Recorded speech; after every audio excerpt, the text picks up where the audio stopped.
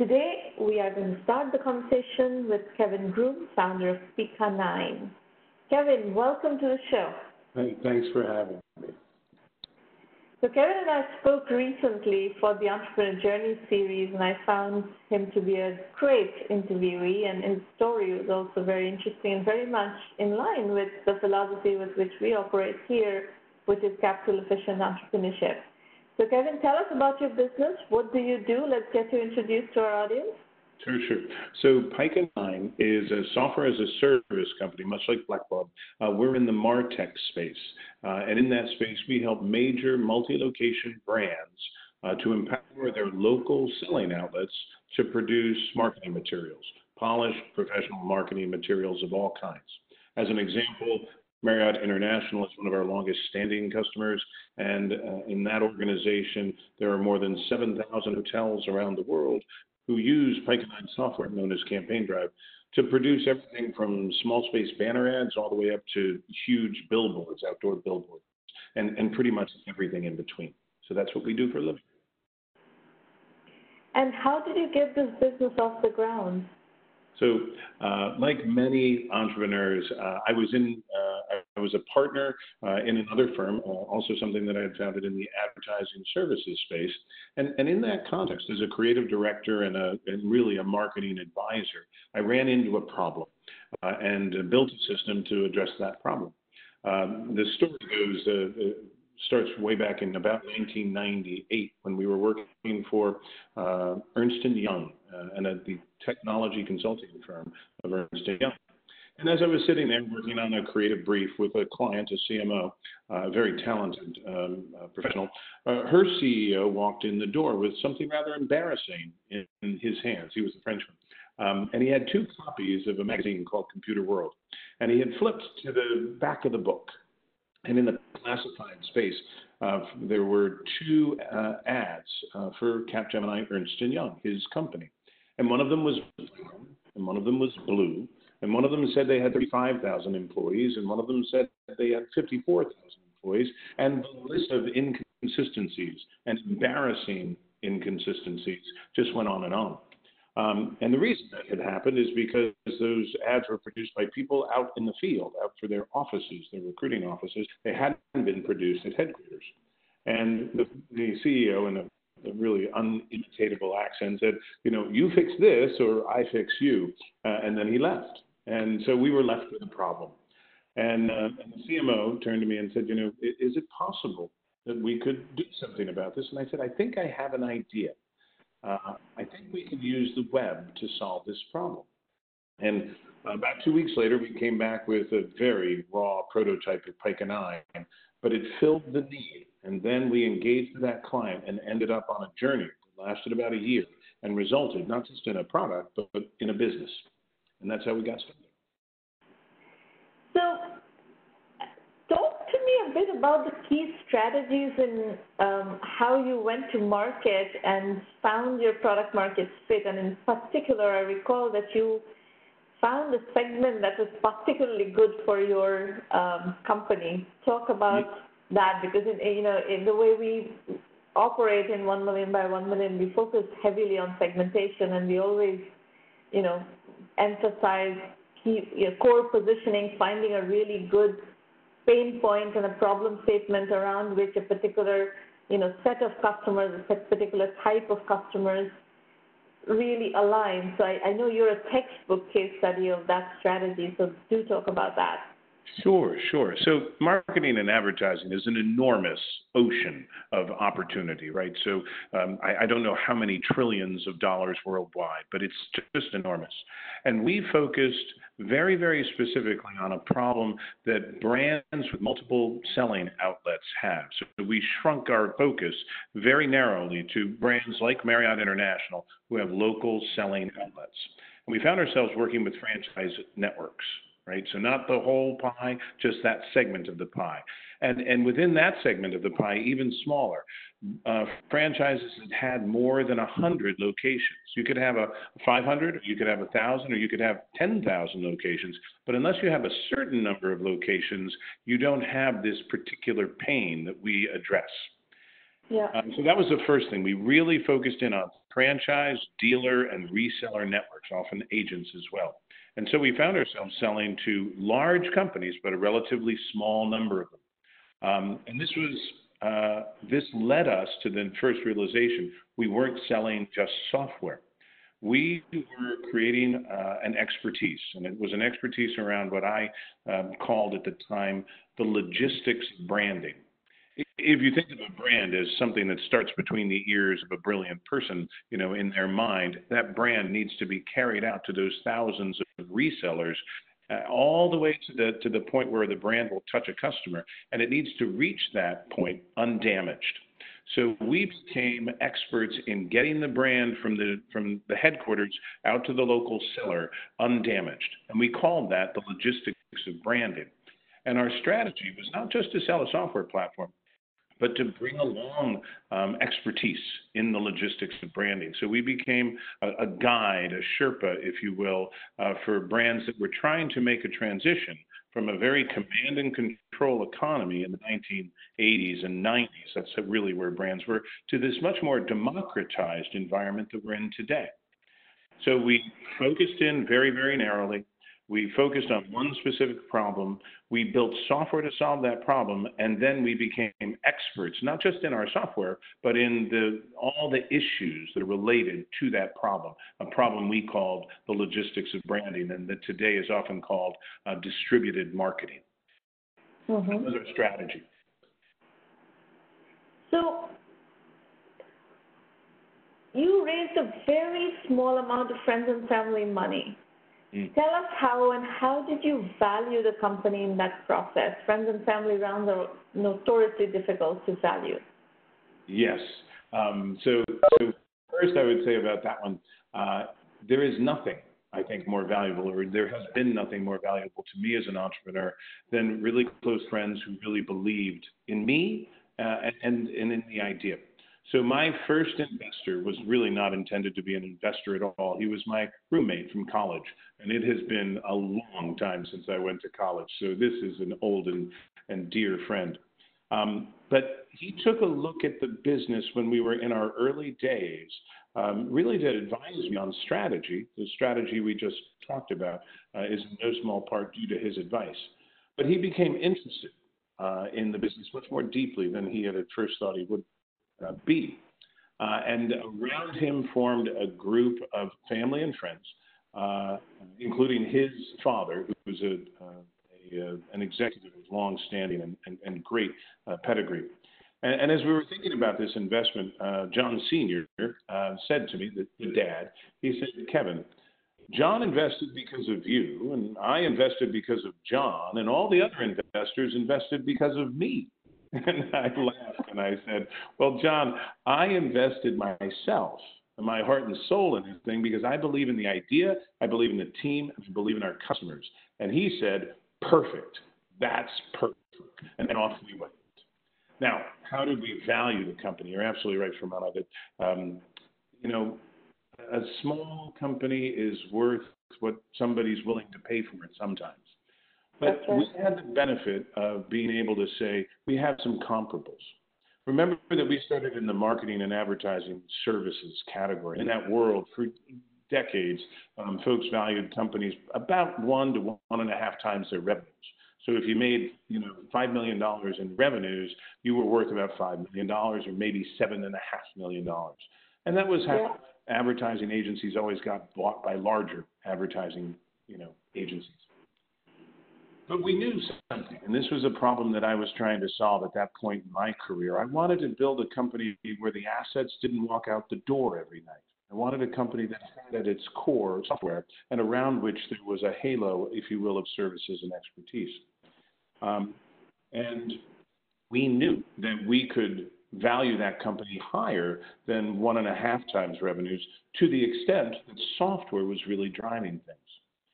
At that point, when the investors came in, I was about 4 long years into this journey, and we together agreed that we were worth about 3.5 times our revenues at the time. And that was, for our investors, that was a big jump because they were still looking at us as producing marketing materials, so they would think of it as services. We had to prove to them that the software was really doing the job. It wasn't just people, it was software. And that software was repeatable and durable and owned by us, properly protected. All those things we had to prove. And when we got to the end of that process, we had a valuation somewhere between 3 and 3.5 times revenues at the time. Very good process. And I think what I find interesting is that your investors had enough grasp on conceptual thinking to be able to make that leap from a marketing services company to a software company. And they had enough faith in you that they were willing to bet that you would be able to execute on that vision. And that's, I'm sure a lot of stars align for that to happen, but it's a very tricky moment in the evolution of a company, and that you were able to convince your investors that you would be able to pull that off, and they gave you a 3.5x valuation on revenue is remarkable, I would say. I believe there was a combination. I agree with you 100%. There was a combination of things that I think factored into that decision on their part. First, chip brands, and at that time, Marriott was already a customer. Prudential had become a customer, and so that focus on big enterprise names gave us a lot of credibility and validity to support that valuation. But the second thing was this, and I've often found this with angel investors. These guys got the vision, and I think they got the vision even faster than most of our customers did. We're changing. Our advertising and marketing world is changing. MarTech software is eating the world. I think it was Mark Andreessen who said that. But and it's eating the MarTech category. These guys saw that we were a part of that larger trend. I think even more deeply saw that than I myself saw it. I was kind of on the ground, moving from tree to tree, and they were looking at the larger forest. And so there was a faith in our ability to execute. There was a faith that the trend was our friend. And I think they saw that more clearly even than I did, back in the 2005, 2006 time frame. Yeah. So we were lucky. We were very lucky.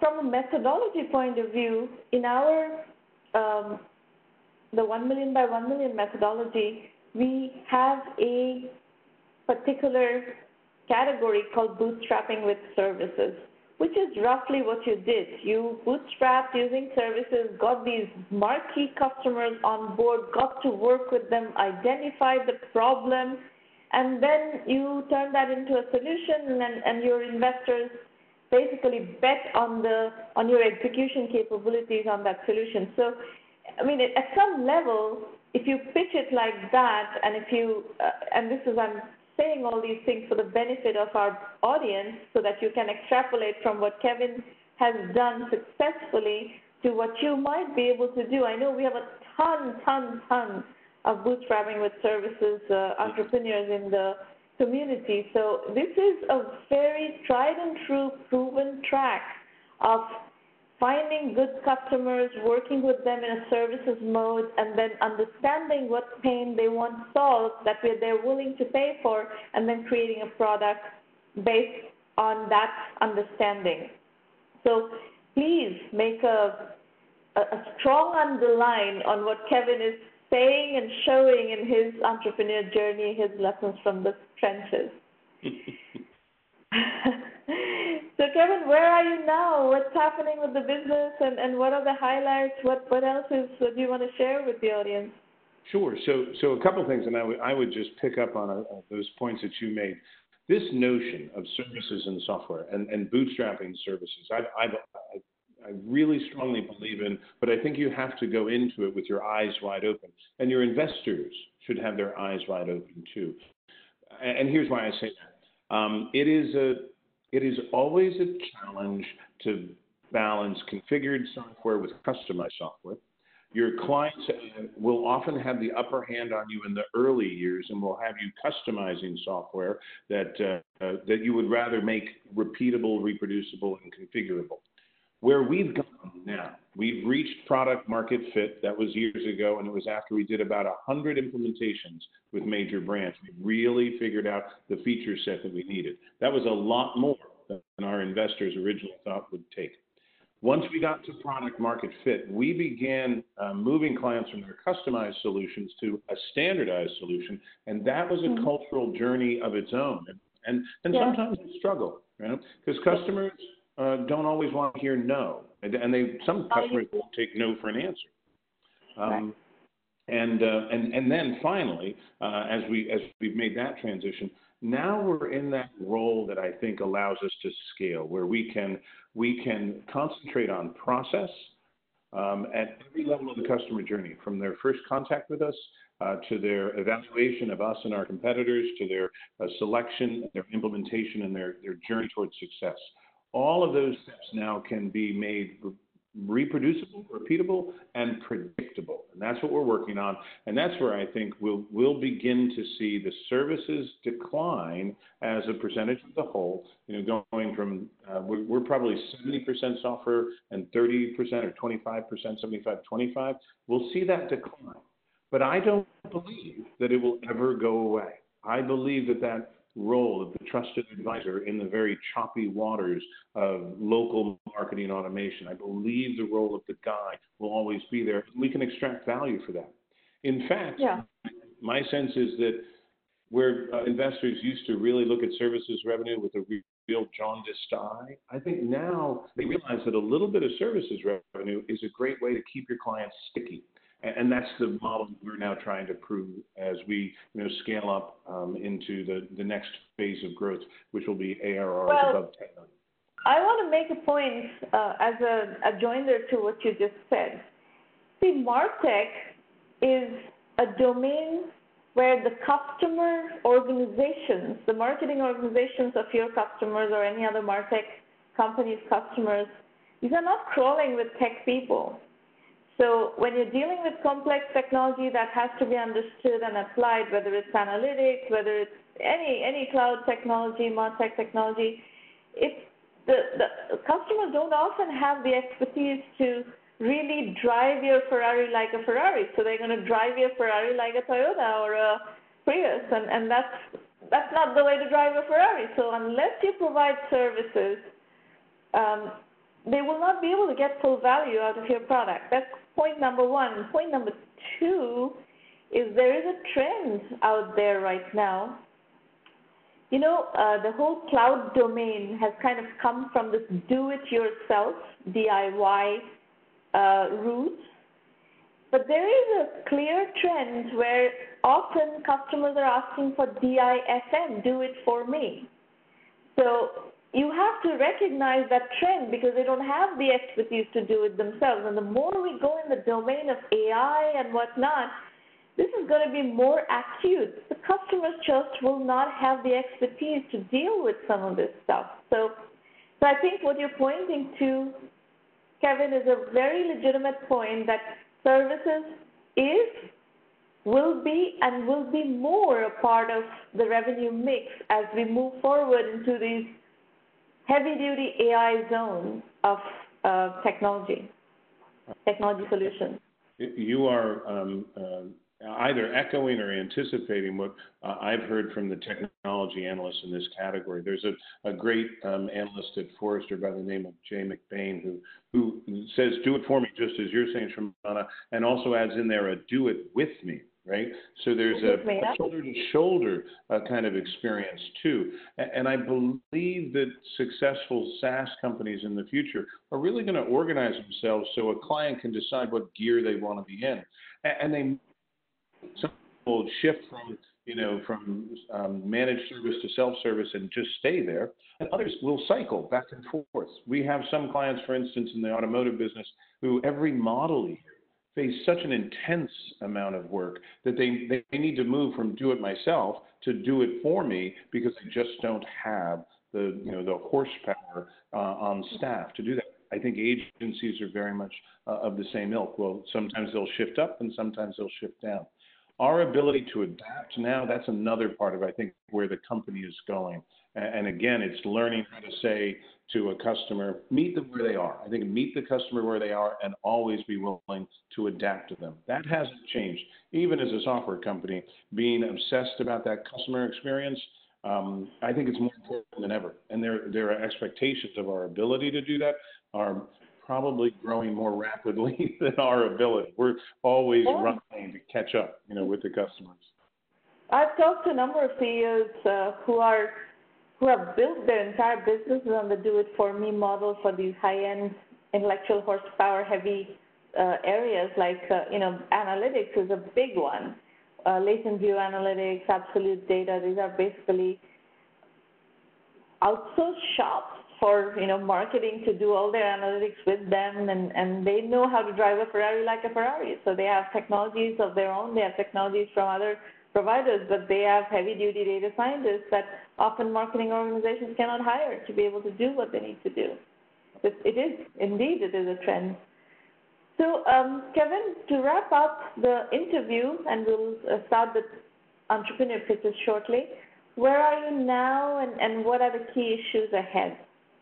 So I would say the key issues for the company, the reproducibility, the repeatability, and the predictability are the key challenges. We've simply got to start reliably making our numbers and setting expectations about growth that make our investors, that satisfy the expectations that we ourselves set. And that's a sign of maturity. I will say, one of the things that I struggled with in the early years, and I think it might be changing, it might be that this is just a function of the time in which Pike & Ahn was birthed and grew. Reliable growth rates in the double digits and sustainable growth rates in the double digits is what I've been trying to champion. There are many examples of companies that hit hypergrowth. And while I think that's fascinating, and someday I'd love to do that myself, of course, I believe that this steady upward progression in SaaS is also becoming more a part of the trend. There's a great fellow by the name of Jason Lemkin who's created several great companies. Very well. Yeah, he's just I follow him and really appreciate so much of what he says. And I think it's because he humanizes the SaaS promise and encourages you not to look at a 25% growth rate or a 20% growth rate as a failure. I think it's really important, especially for entrepreneurs. And it sounds to me like, so many of the folks that you serve are in that tough part of the journey. It's important to see success as success. And as we hit that plateau, I'm trying to make sure that we do that, because the culture here is, I think, the number one job we have ahead. We have to grow experts in this category of ours that we help to create, and they have to see that this is a business that can be a career, and that a 20% growth rate and a happy customer base is a tremendous success in and of itself. So I think that's our challenge. So in our program, the philosophy is there are many more $1 million, $2 million, $5 million, $10 million, $20 million ideas that grow at a linear scale, as opposed to the ones that are hyper-growth companies that go from $0 to $100 million in 5 to 7 years with $1 billion market opportunity, multi-billion-dollar market opportunity. And we fully echo your sentiments. And I've actually had plenty of conversations with Jason on this topic. Yes, and there are numerous SaaS market opportunities that are going to be slower growth opportunities, but steady, problem-solving opportunities where you can build interesting businesses. So I fully echo your thoughts. Thank you, Kevin. That was